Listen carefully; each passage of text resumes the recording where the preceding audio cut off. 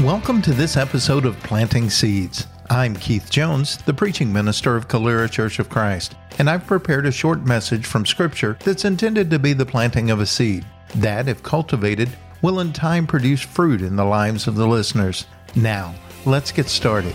The Lord bless and keep you. May His face shine upon you and be gracious and give you peace. In this episode, we'll continue our study of the book of Philippians by looking at Philippians chapter 2, verses 17 through 30. If you have a Bible with you, follow along while I read. Even if I am to be poured out as a drink offering upon the sacrificial offering of your faith, I am glad and rejoice with you all. Likewise, you should also be glad and rejoice with me. I hope in the Lord Jesus to send Timothy to you soon, so that I too may be cheered by news of you. For I have no one like him who will be genuinely concerned for your welfare. For they all seek their own interests, not those of Jesus Christ. But you know Timothy's proven worth, how as a son with a father he has served me in the gospel.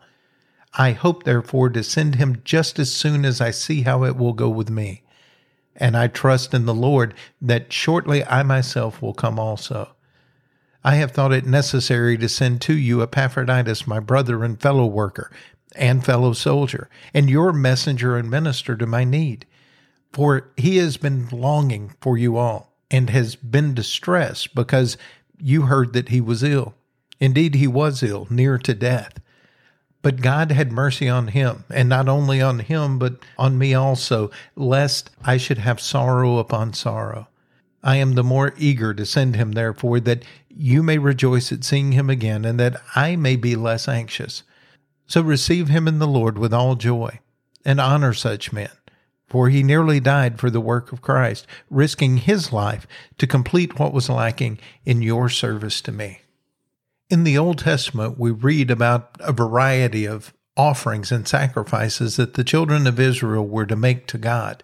We're often aware of the significance and the practice of offering burnt offerings. But here in Philippians, Paul makes reference to a drink offering. And if we go to Numbers chapter 15, we see how drink offerings were used in conjunction with burnt offerings to complete the sacrifice and make it a pleasing aroma to the Lord. These drink offerings would typically be wine that would be poured out on the burnt offering. It would be offered at a time that a vow was being completed, or along with a free will offering. We also read that it was offered with a peace offering. These drink offerings in the ancient world were often associated with dedication, devoting the sacrifice and by extension oneself for a particular purpose. The pouring out symbolized an emptiness, giving oneself up totally to the moment.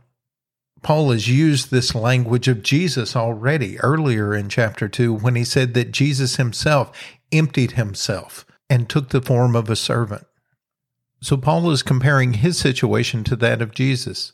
He has emptied himself and allowed God to use him as his vessel for spreading the good news and doing his will. And he realizes that this may cost him his life. He may die as a result of his imprisonment and end up being executed by the Roman government. And he tells the Philippian church that he's happy to do it and that they should be happy for him. I'm not sure how many of us would rejoice if we were being persecuted and saw that it may end in our death. But Paul said he was glad and rejoiced because he knew he had emptied himself out, and he wasn't living his life, but Jesus was, because he had poured himself out as a drink offering on the sacrifice of the Philippians. Together, they were making the most of their sacrifice to God, and it was going up to him as a sweet aroma. When Paul alludes to a drink offering, he may be wanting us to see him as giving his life in all of the ways that drink offerings were used. He may see this as a natural completion of his vow to God, that he would live for him, that he would give his whole life to God's service, even if that meant death. In that way, he would be following the example of Jesus. He may also see himself as being poured out as a free will offering, something that he did because he wanted to. He had chosen to be a disciple of Christ. But he may have also seen this pouring out as part of a peace offering because he was at peace with God, because he knew he had a clear conscience and had wholly devoted himself to doing the work of the Lord. Earlier in chapter 2, Paul had said we should have the same attitude as Jesus, who was willing to empty himself. And now Paul lets us know that he himself has been willing to empty himself. In giving us these two examples, he has painted for us a picture of a life wholly devoted to God, one that all his disciples are called to.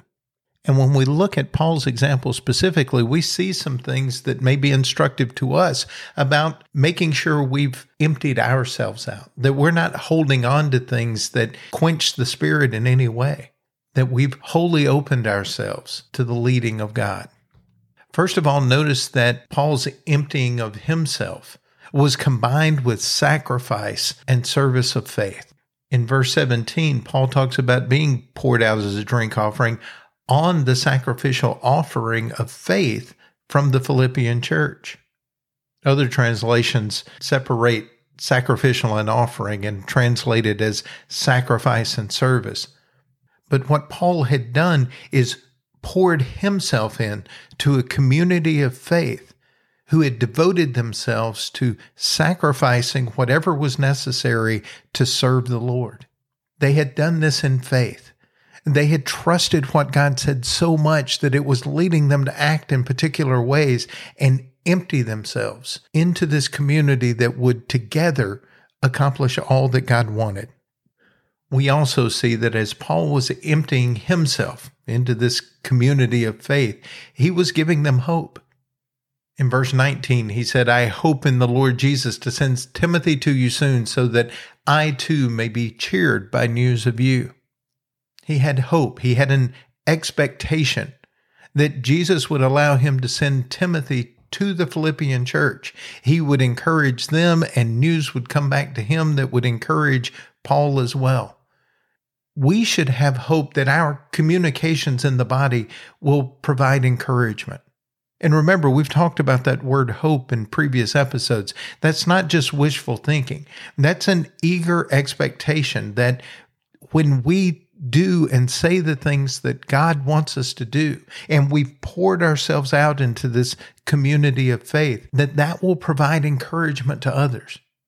We can't just say whatever we want to say and have a wish that people will hear it the way we intend it. We have to be willing to say the things that Jesus said, have the attitude that Jesus had, so that when we communicate within our family of believers, that we provide encouragement. But we can also infer from Paul's words that to be able to give and receive encouragement, we need to have a genuine concern for one another. In the very next verse, verse 20, he said, For I have no one like him who will genuinely be concerned for your welfare.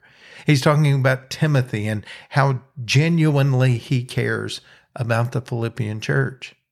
Too often, we think that just because we're not intentionally mean to someone, that we are fulfilling God's desire for how we interact with others.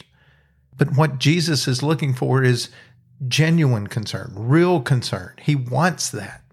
And notice that in this letter to the Philippians, every time Paul mentions someone else, it's in reference to his connection with them, his fellowship with them, his partnership with them. These were not just acquaintances. These were people who were sharing life together and sharing their journey toward God with one another. Because they were on the same path, the same journey, they were co-workers in everything that needed to be done. They had all poured themselves into the sacrifice and service that their faith prompted them to. They had a genuine concern for each other. Also, as Paul poured himself out, it brought joy. He said in verse 25, I have thought it necessary to send to you Epaphroditus, my brother and fellow worker and fellow soldier, and your messenger and minister to my need. He was sending Epaphroditus to them so that Epaphroditus could experience the joy of being back with his family and friends, so that he could put them at ease and they would know that he was still alive and well. He was bringing joy to the Philippian church because they had been anxious about the outcome of his illness. And Paul was bringing joy to himself because he knew he was providing something that was needed. But notice, Epaphroditus is a brother, a fellow worker, a fellow soldier, and a messenger and a minister. God had provided someone for Paul that would meet his needs to help him endure the trials that he was in, and he was headed back to Philippi to help the church there do the same thing.